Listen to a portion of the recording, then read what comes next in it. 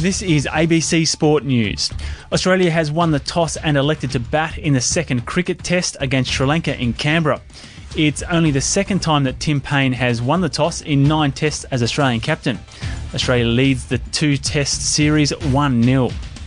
And staying with the cricket, a century opening stand between Jake Weatherald and Alex Carey last night helped the Adelaide Strikers claim an upset 7-wicket win over the Big Bash leaders, the Hobart Hurricanes, in Launceston. In the tennis, world number 36 John Millman will open Australia's Davis Cup tie against Bosnia-Herzegovina in Adelaide this afternoon. Millman will face the 52nd ranked Demir Jumhur in the opening singles rubber before Alex de Minaur takes on world number 99 Mirza Basic.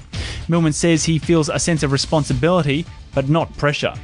I think as the number 2 player, actually playing against their top player, I think probably there's a little bit more pressure on him. You know, that one could be really crucial for them to get off to a good start, and I definitely have identified it as a really big opportunity. In soccer, Melbourne City's reign in the W League is all but over, despite their 2-0 win over Sydney FC in Wollongong.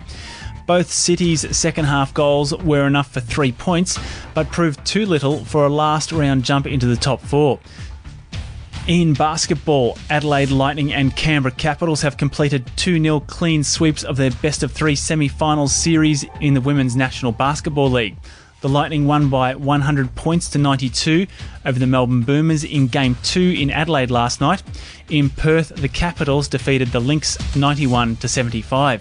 The Capitals will now host the Lightning in the opening match of the best-of-3 grand final series on Saturday week. This is ABC Sport News.